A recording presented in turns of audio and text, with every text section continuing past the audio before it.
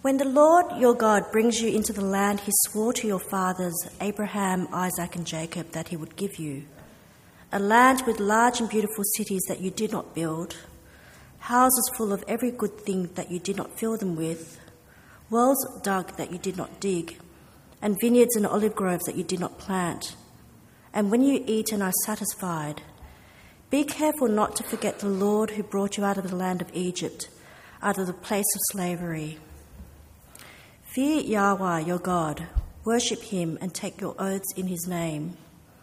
Do not follow other gods, the gods of the peoples around you. For the Lord your God, who is among you, is a jealous God. Otherwise, the Lord your God will become angry with you and wipe you off the face of the earth. Do not test the Lord your God as you tested him at Massah. Carefully observe the commands of the Lord your God, the decrees and statutes he has commanded you. Do what is right and good in the Lord's sight, so that you may prosper, and so you may enter and possess the good land the Lord your God swore to give to your fathers, by driving out your enemies before you, as the Lord has said. And our second reading tonight is from Acts chapter 11. We're going to start at verse 19 and read to the end of the chapter, and then we're going to jump over to chapter 13. Those who had been scattered as a result of the persecution that started because of Stephen made their way as far as I'm not going to say that now, Cyprus and Antioch, speaking the message to no one except Jews. But there were some of them, Cypriot and Cyrenian men, who came to Antioch and began speaking to the Hellenists, proclaiming the good news about the Lord Jesus. The Lord's hand was with them, and a large number who believed turned to the Lord. Then the report about them was heard by the church that was at Jerusalem, and they sent out Barnabas to travel as far as Antioch. When he arrived and saw the grace of God, he was glad and encouraged them all to remain true to the Lord with a firm resolve of the heart. For he was a good man, full of the Holy Spirit and of faith. And large numbers of people were added to the Lord. Then he went to Tarsus to search for Saul, and when he found him, he brought him to Antioch. For a whole year they met with the church and taught large numbers. The disciples were first called Christians at Antioch. In those days, some prophets came down from Jerusalem to Antioch. Then one of them, named Agabus, stood up and predicted by the Spirit that there would be a severe famine throughout the Roman world. This took place during the time of Claudius. So each of the disciples, according to his ability, determined to send relief to the brothers who lived in Judea. They did this, sending it to the elders by means of Barnabas and Saul. And at chapter 13, verse 1. In the church that was at Antioch, there were prophets and teachers: Barnabas, Simeon, who was called Niger, Lucius the Cyrenian, Manon, a close friend of Herod the Tetrarch, and Saul. As they were ministering to the Lord and fasting, the Holy Spirit said, "Set apart for me Barnabas and Saul for the work I have called them to." Then after they had fasted, prayed and laid hands on them, they sent them off. This is the word of the Lord. Thanks be to God. There's quite a few visitors here tonight. We're in actually a series in the book of Acts, and Acts is just a book of the Bible that describes the early church when the first Christians gathered together and how the gospel of Jesus spread throughout the world. The verse I want to focus on tonight is in verse 26, actually. The disciples were first called Christians at Antioch. It's a great verse. It's the first time that the followers of Jesus Christ have had a label. Up until this point, they've been called the believers, they've been called the disciples, they've been called the saints, but now they're called Christians. That word Christian is a beautiful word, isn't it? It just means a follower of Christ. The word Christian means the man or the woman who trusts Jesus and then lives their whole life because of that faith in Jesus. According to the dictionary, the word Christian means one who lives according to the teachings of Jesus Christ and manifest the qualities of Jesus, especially in showing concern for other people. Don't you want to be that? Someone who doesn't just have the label as a Christian, but somebody who lives as a Christian. That when people look at your life, they think, oh, there's a man or the woman who, because of their faith in Jesus, they live differently. And because of their faith in Jesus, they actually display all these beautiful qualities and characteristics that Jesus displayed, a love and a compassion and a kindness. That word Christian is a beautiful, beautiful word. But here's the problem.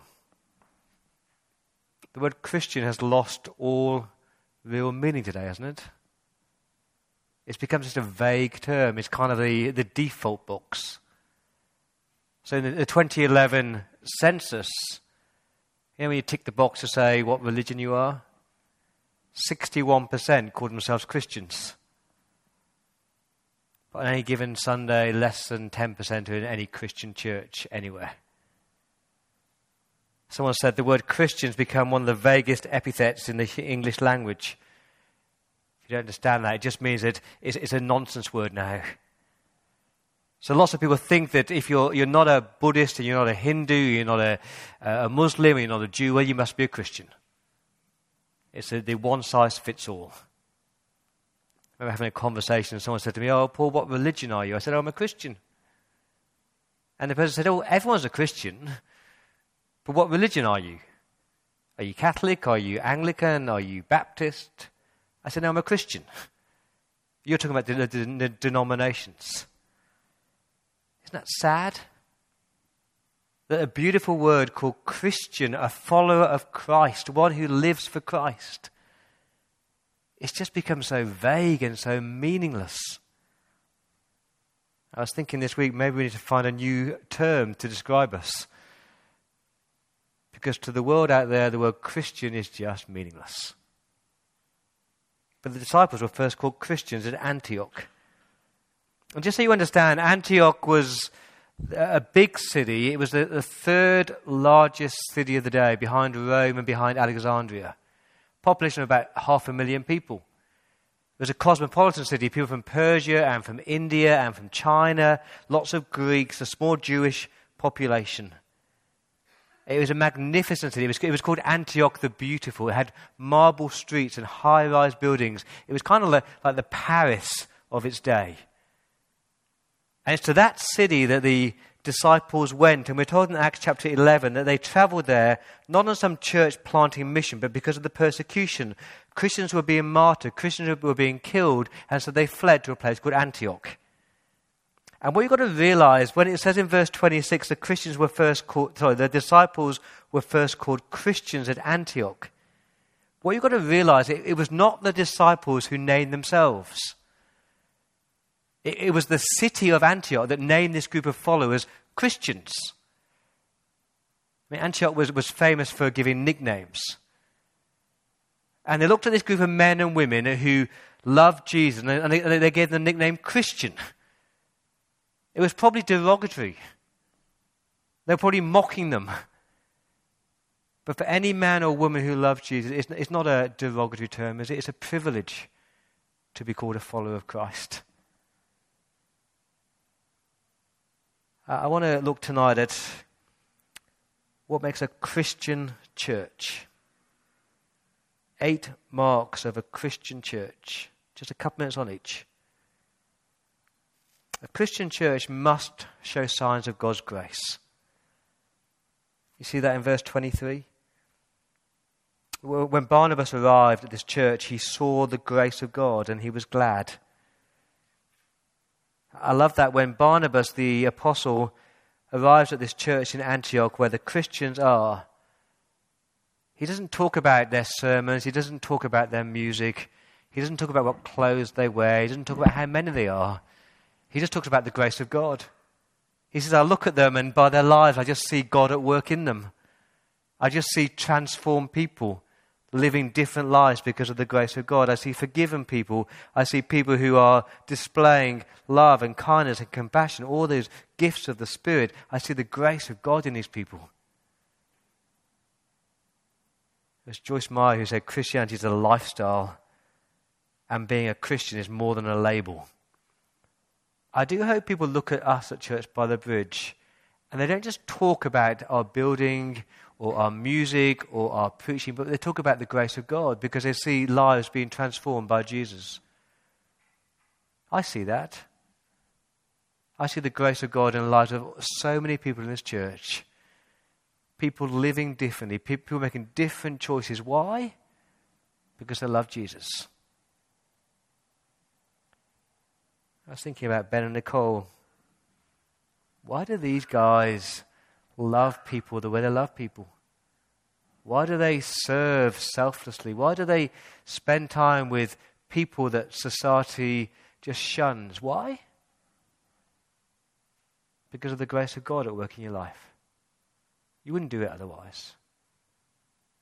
Not just these guys, but lots of people. A true Christian church has got to see God's grace at work in the lives of people. Number 2, a true Christian church will be about sharing the gospel of Jesus.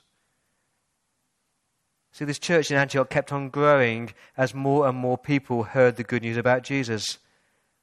See that in verse 20, there were some of them, Cypriot and Cyrenian men, who came to Antioch and they began speaking to the Greeks, the Hellenists. And they proclaimed the good news about the Lord Jesus Christ. You imagine that these men and these women went about and they just kept talking about Jesus, the life of Jesus, the death of Jesus, the resurrection of Jesus. Whoever they came across, they just talked about Jesus. And what I love about this is that we're not told who they are. They're nameless people. These are not professionally trained evangelists. They're not celebrity church planters. They're just ordinary men and ordinary women who love Jesus so much, they just go about their everyday life just talking about Jesus. And what I also love is the fact that they are there, not because they're being commissioned, but because of the persecution. And you know, as I look back over history, that's how God often grows his church. Not by somebody wearing a dog collar or someone who's been set apart, but by ordinary men and women just sharing the gospel with other people. Think about China. Do you know that China is predicted to be the largest Christian country by the year 2030? So today there are 58 million Christians in China. But just 50 years ago, the professionals were chucked out, weren't they? The Christian missionaries were shifted out of China. And we're all sitting there in the church going, oh my goodness, this is going to be a disaster. But what does God do when the professionals go? He grows his church. How does God do that?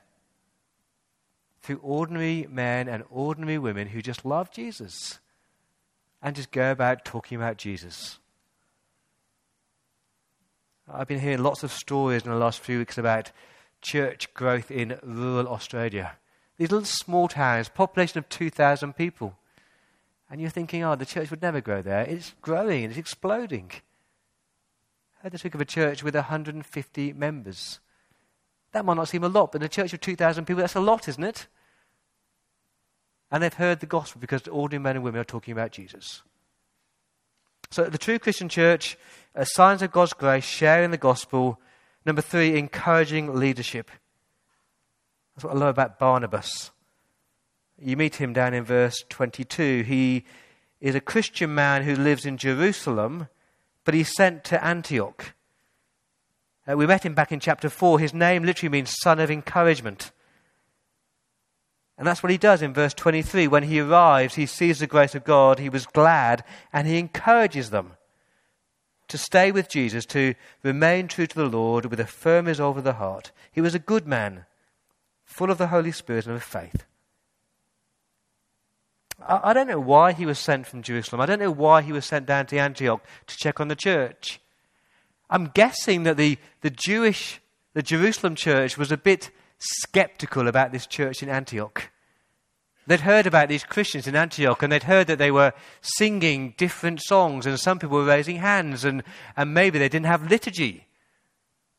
And maybe Barnabas was sent down to spy on them. But what does he do? He does what any encouraging leader should do. He's not critical. He doesn't just talk about the negatives and what they're doing wrong. he looks at this church and he says, I don't care what you sing. I don't care whether you have liturgy or not. What I do care is that you love Jesus. So stick with Jesus.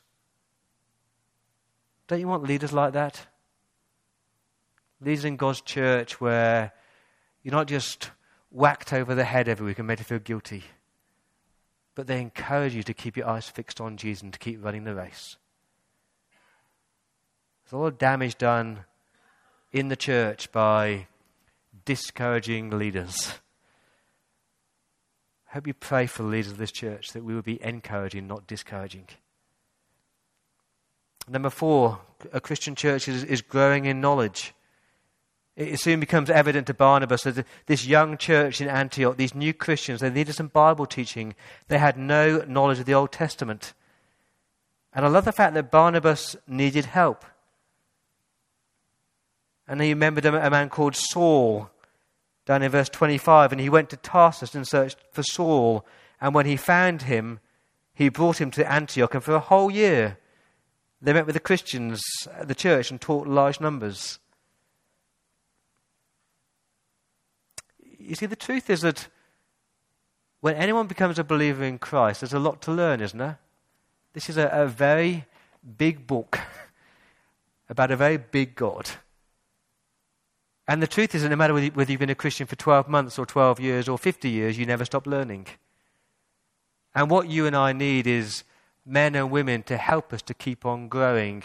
Learned men and women who know the Scriptures, who can teach the Scriptures to help you to grow in your knowledge of God. And in some churches that when you become a Christian, if you're a new Christian, you put on a 12-month discipleship scheme. And week by week, they teach you about the Bible. They teach you what it means to read your Bible and how to pray and what church is about and how to share your faith and how to live the Christian life, because it just doesn't come naturally. And I hope that whether you're sitting here as a new believer or as a believer for many, many years, you don't want to say, I've stopped learning, I've stopped growing. We as a church want to keep on growing. Number 5, a true Christian church will be marked by humility. This is a big one.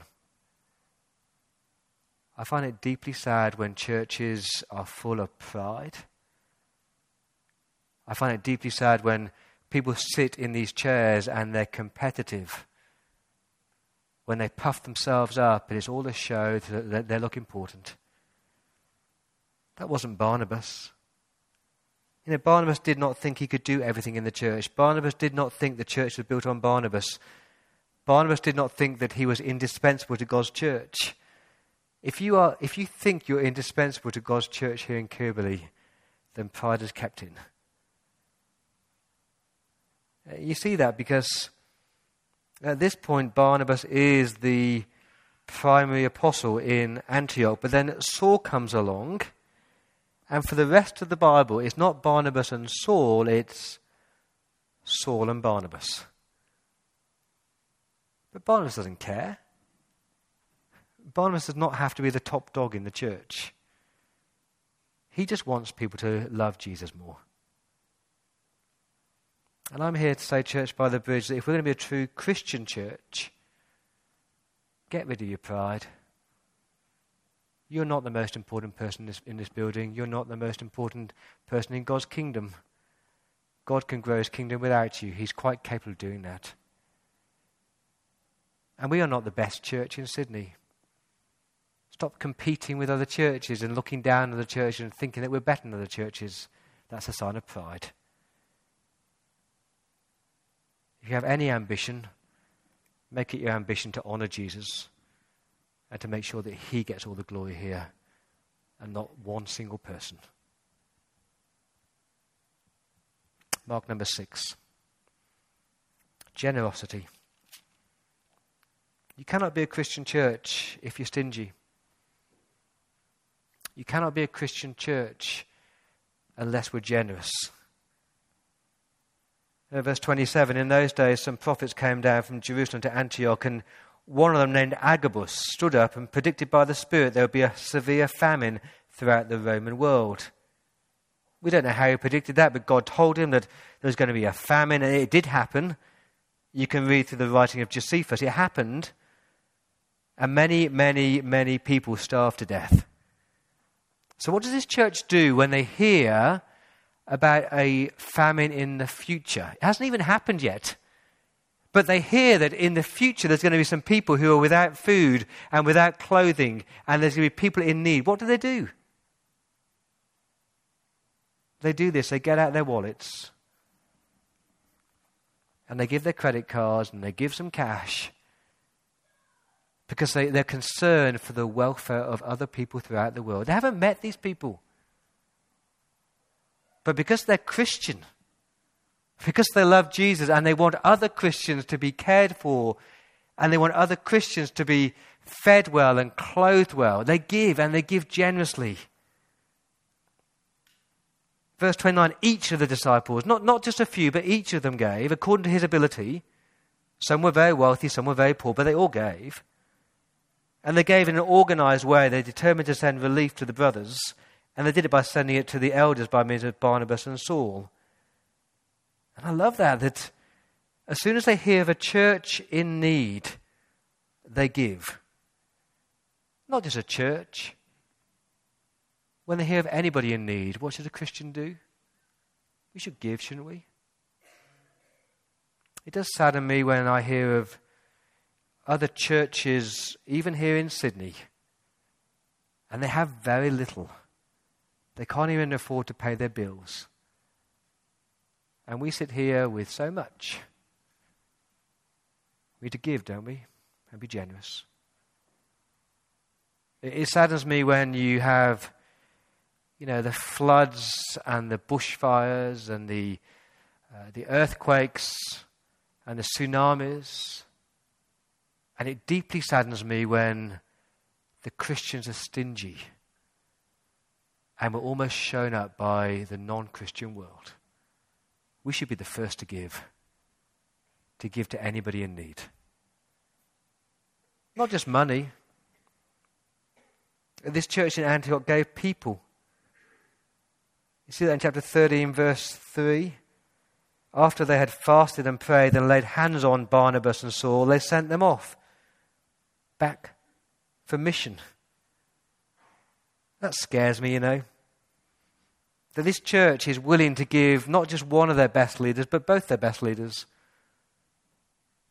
Because they can look beyond themselves and see the kingdom work and see the gospel work going out throughout the world. And let's send people, let's send money, let's grow God's church. Let's be generous, shall we? And that's my appeal to us as Church by the Bridge. Can we be a generous church? Not just here, but beyond here. Number 7, it's a diverse church. See the list of names in chapter 13, verse 1. The leaders are Barnabas, he's a Levite from Cyprus. Simeon, who is called Niger. That's how it's pronounced, Niger. He's a black African. Lucius, the Cyrenian, he's from North Africa as well. Manaen, a close friend of Herod the Tetrarch. I love this one, that you've got these two men, Manaen and Herod the Tetrarch, and one murders John the Baptist and the other becomes a leader in God's church. And then you've got Saul, the Pharisee from Tarsus. And that is the leadership in the church, because the church is different, is not homogeneous. There's old, there's young, there's black, there's white. I'll say it again, God's church should not be full just of white, middle-class people. God's gospel is for all people of all ages and all stages and all ethnicities. And here in Kilby we should represent that, shouldn't we? The true Christian church will be diverse, and we should love that, because the gospel breaks down all those barriers, doesn't it? And lastly tonight, the true Christian church will be God-reliant. Did you spot that throughout this chapter? It's God who grows his church. Verse 21, the Lord's hand was with them, and a large number who believed turned to the Lord. Verse 24, a large number of people were added to the Lord. See, it's the Lord who grows the church. God's church never grows just by clever vision statements or planning or strategy. God's church grows because God grows his church. And this church, we're reliant on God not just to grow the church, but to teach them. What do you do with verse 28? Then one of them named Agabus stood up and predicted by the Spirit that there would be a severe famine. What you don't do with verse 28 is ignore it and say that could never happen, because God can do that. 1 Thessalonians chapter 5 says, do not treat prophecies with contempt. Test it. Be sensitive to and careful to any prophetic word. And then you find Saul and Barnabas, and they are prayerful and they are fasting and they're trying to discern the will of God. I just wonder whether Church by the Bridge has slipped into event mode and organisation mode, and we're good at doing stuff and we rush around and we have lots of things on our calendar. But are we good at relying on God and listening to God and waiting on God and discerning what God's will is for this church? If not, we're just like any other institution, aren't we? With vision statements and strategy documents and plans and events. That's not a church. A church depends on our Heavenly Father for all things, discerns His will, and gives Him the glory. So, Church by the Bridge, let me remind you that word Christian, it's the most beautiful word in the vocabulary, isn't it? A follower of Jesus Christ. One who loves Jesus and shows it by the way that they live. One that exhibits all the qualities and characters of their Saviour. And my question is, if someone walked into Church by the Bridge, would they call us a Christian church? Would they see men and women who really are marked by grace? Who do talk about Jesus? We're humble, we're generous, we're prayerful, with encouraging leadership and diversity. I do hope so. Let me pray.